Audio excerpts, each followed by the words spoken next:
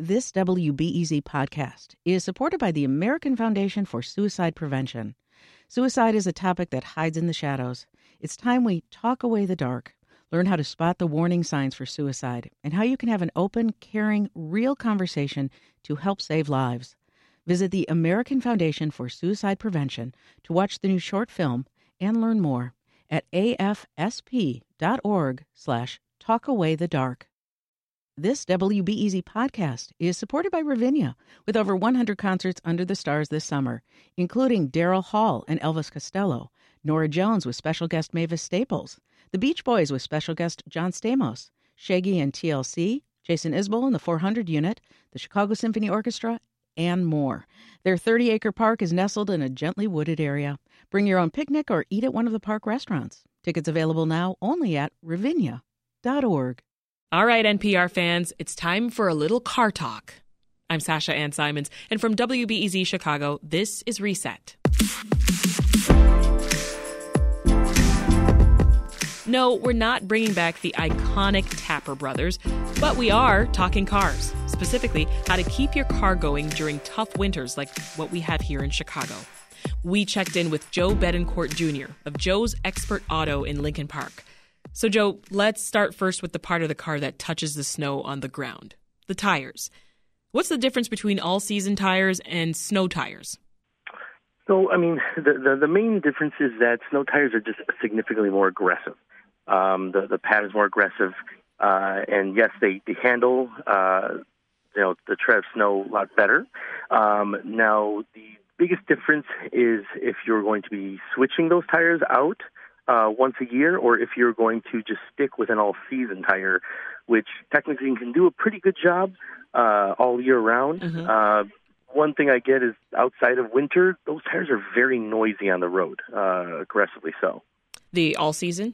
No, the snow tires. Yeah, snow that's tires true. are very noisy. A lot of people will go with an all-season, to avoid that.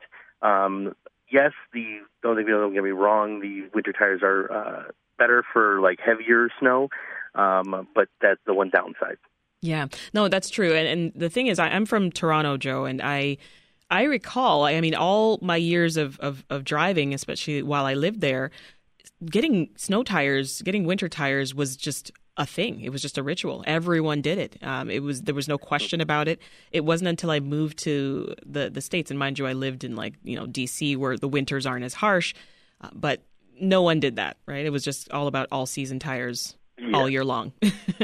How about chains on tires? Are they necessary? To be fair, it's illegal in a lot of cities. Certain areas. I believe if you go out towards Denver or further up into the mountains, I believe certain cities do request them during winter. But in Chicago and pretty much most of Illinois, I don't believe they're even legal to have on the road, just because of the damage that they do to the roads themselves. Yeah. Let's talk about all-wheel drive and four-wheel drive, rear-wheel drive. Again, help us out here. What's the difference? So, a lot of times on vehicles, 4x4 can be activated and deactivated, which means that all four tires will be pulling at all times. All-wheel drive is more so a system that assists by checking the speed of each tire and countering to make sure the vehicle does not, spin and for best traction. And that's usually a system that does not turn off. It's pretty much always activated. So if you're in the car, you're driving, how do you know that it's working? Because you can't see the tires spinning. Honestly, technically, it's usually as simple as as long as there's no lights being on. Well, that's true too. If your all-wheel drive system fails, you would get in most cases, you would get a light that says that there is some kind of issue with the all-wheel drive system. Same as your traction, your skid control, all those, any kind of issues would normally trigger a light to come on. What does the cold temperature do to air pressure in the tire? Anytime you have a significant drop in air in the temperature around us, lots of times what will happen is it just allows a certain amount of tire air pressure to escape. Usually what we see is the most common is around this time of year when the first initial drop in temperature will usually put most people about anywhere between 5 to 6 pounds lower. So if your tires were at the correct specs, usually they might not even trigger a low-pressure light. If you were borderline, obviously, usually the next morning you come out to a tire pressure light on your vehicle. Yeah. How about our windshields? Let's talk about that. And I would love for you to clear something up. I've been seeing this debate all over the internet. I've been seeing some videos too, some TikToks. Do we pour hot or boiling water onto the windshield to defrost it? Is it going to break it? Not. We wouldn't. Yeah, unfortunately, with TikTok and YouTube, all these things, a lot of people disguise goofy, silly videos as supposed help, which can actually get a lot of people into a lot of trouble. But boiling water on a windshield could actually shatter it. Yeah. So definitely don't. A lot of times, there are some new things out there. I know we chatted about these little covers that you put on them, and they keep them from frosting over. Yeah. Do you recommend that, the windshield cover? I mean, honestly, there's not a lot out there that proves it's any better. I mean, it does keep the frost from building up on top of it. So, I mean, if you're parking in a place that you trust that someone won't take it, by all means. Yeah. But to be fair, I mean, honestly, as long as you allow the car to warm up, a lot of times just simply hitting the defrost on a vehicle and letting it sit there for a few minutes will do the job more than easily. And what about your wipers? What's the best way to keep your windshield wipers good and flexible for longer? Yeah, so I mean, I don't know if you ever noticed this when you drive down the street. A lot of times when people are preparing for snow, you might see a lot of people with their wiper blades up. Yes. That's actually not a bad thing to do. If your wiper arms are able to go up, a lot of people do that so that they don't freeze to the glass. Right. Also, another thing to do is if we are expecting a lot of snow, make sure you keep your wiper blades in the off position when you stop the night before. A lot of people will forget them on. We'll get 8 to 10 inches of snow. Mm-hmm. That first layer melts and becomes heavy, and then you can strip the gears on the wiper trans if you go and use them and force all that snow off. And a lot of times people don't do it on purpose. And a lot of times it's just automatic because the car starts, they push, and they can damage them. It's a mistake you don't want to happen, though. Yeah. Is all windshield washer fluid the same? No, it is definitely not. When buying it, you definitely want to make sure and where the freezing temp is on it. A lot of the stuff for winter can go down to negative 25, negative 35 degrees. We see a lot of people coming from the south, coming up here for the summer. Everything is normal. Boom! As soon as temperatures like this get it will literally freeze the reservoirs solid. And if that happens, it can even split the reservoir in half. Wow. Well, tell us about antifreeze or coolant. I mean, it is good. That is one of the things I always tell people to have checked. Usually before this, usually in November, we do a lot of winterizing for vehicles, which is checking the fluids to make sure that the coolant has good protection, which allows it to not freeze in the winter. Mm-hmm. People think that it's just there to cool the engine. It's there, but it also has to not freeze in the winter. Also, other fluids such as brake fluid, you want to make sure that the moisture content is not too high because it can turn into a bit of a slurry. Also checking battery charge. All these things are things that can, make sure the vehicle's going to start and not have any issues on the road. Let's talk about brakes. Brakes are really important, especially right now during the winter. Is there such a thing, Joe, as normal wear on our brakes? Like when do you actually need to know that you need to replace the brake pads? So on a lot of vehicles, it's a little different. On a lot of vehicles, what you'll have is wear indicators, which create a very high-pitched noise when you're driving, and the noise actually then goes away when you brake. Other vehicles, such as a lot of newer German vehicles, will also have pad sensors, which will trigger a light telling you that your pads are low. And what I always tell people, one thing when it comes to braking is although your vehicle may be equipped with all-wheel drive, winter tires, 4x4, whatever it may be, lifted, whatever you do to this vehicle to make it better in the snow, I always tell people just a reminder that while your vehicle may handle better in the snow, it's going to brake basically like any other car. Mm-hmm. People get in these big vehicles or these, vehicles with very aggressive, drivetrains like 4x4 all-wheel drive, and they get out there and they start driving fast. Unfortunately, when you hit the brakes, you're going to be sliding pretty much like anyone else. So it's best to be careful with how fast you're driving. Do you recommend remote starting your vehicle, letting it run for a few minutes to warm up? Some folks say that it's unnecessary and it's wasteful.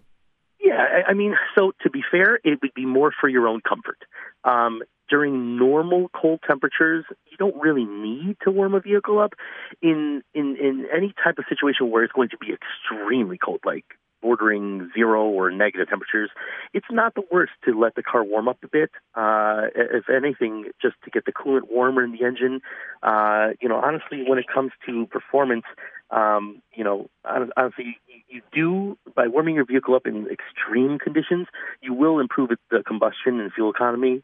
Honestly, most of the time, engines cooling systems use like a thermostat to maintain its most efficient temperature range, which is usually around like 200 degrees. So it doesn't mean you have to get into it right then and there before you drive off, but helping it along its way, especially in extremely cold temperatures, is helpful. And a question about gas. Is it true that we have to have at least half a tank of gas in our cars when it's cold? Well, I mean, so gasoline, there are usually at least two changes in it during the year. One as we get into summer and one as we get into winter. Honestly, the odds of it, freezing your tank is rare. But it's usually recommended to keep over a quarter of a tank in your vehicle, especially if it's going to be extremely cold. Any specific tips for winterizing electric cars? So to be fair, the only thing I have on electric cars is a lot of people, get into these things and they worry about there's no engine, there's no coolant. How does this car heat? Technically, they heat up faster. The actual air in the vehicle heats up faster than in most normal cars because it's electrical, not hot coolant becoming hotter. The one downside to electric cars is, especially full EV vehicles, you have to be aware that in cold weather, the vehicle can lose about 40% of its range, especially if you are using the heat. So, that's the problem. It runs off of electricity, so anything you do will drop that charge. So cold temperatures and using the heat at the same time, say if you had a vehicle that could go 100 miles, right, you could drop it as much as 40 miles off that. So it's you have to be very careful on routing where you're going to be going if you're using an electric car during these times. And making sure that our tail and our headlights work, that's also super important. I know that some people have their hazards on, Joe, when they drive in the rain so that people can see them. Would this be good advice for those who are driving in the snow today and tomorrow? You know what? If we have blizzards, that's not a bad thing to do. Honestly, when it comes down to driving in heavy blizzards, visibility is everything. You want people you want to know where people are, but you also want people to know where you are. Because let's be real, as good of a driver as everyone thinks they are, you still have to contend with how bad of a driver everyone else is. Now, if you're driving in heavy, usually that would only contain to really, really, really heavy snow, though. If it's just snowing normally out, putting the hazards on wouldn't really do anything. And honestly, it would make people think you might have some kind of emergency with your vehicle. So usually it's the same thing with heavy rain. It's only in the heaviest. That's true. Very good tips there. Joe Betancourt Jr. of Joe's Expert Auto in Lincoln Park. Stay safe, Joe. Thank you so much. Thank you so much, Sasha.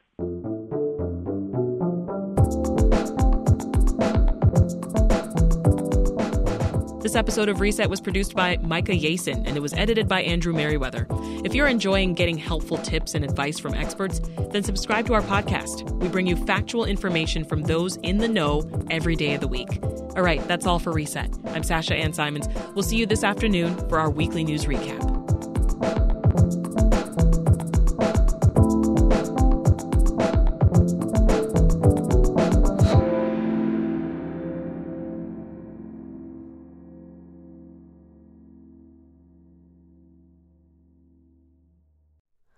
Hi, it's Terry Gross, the host of Fresh Air.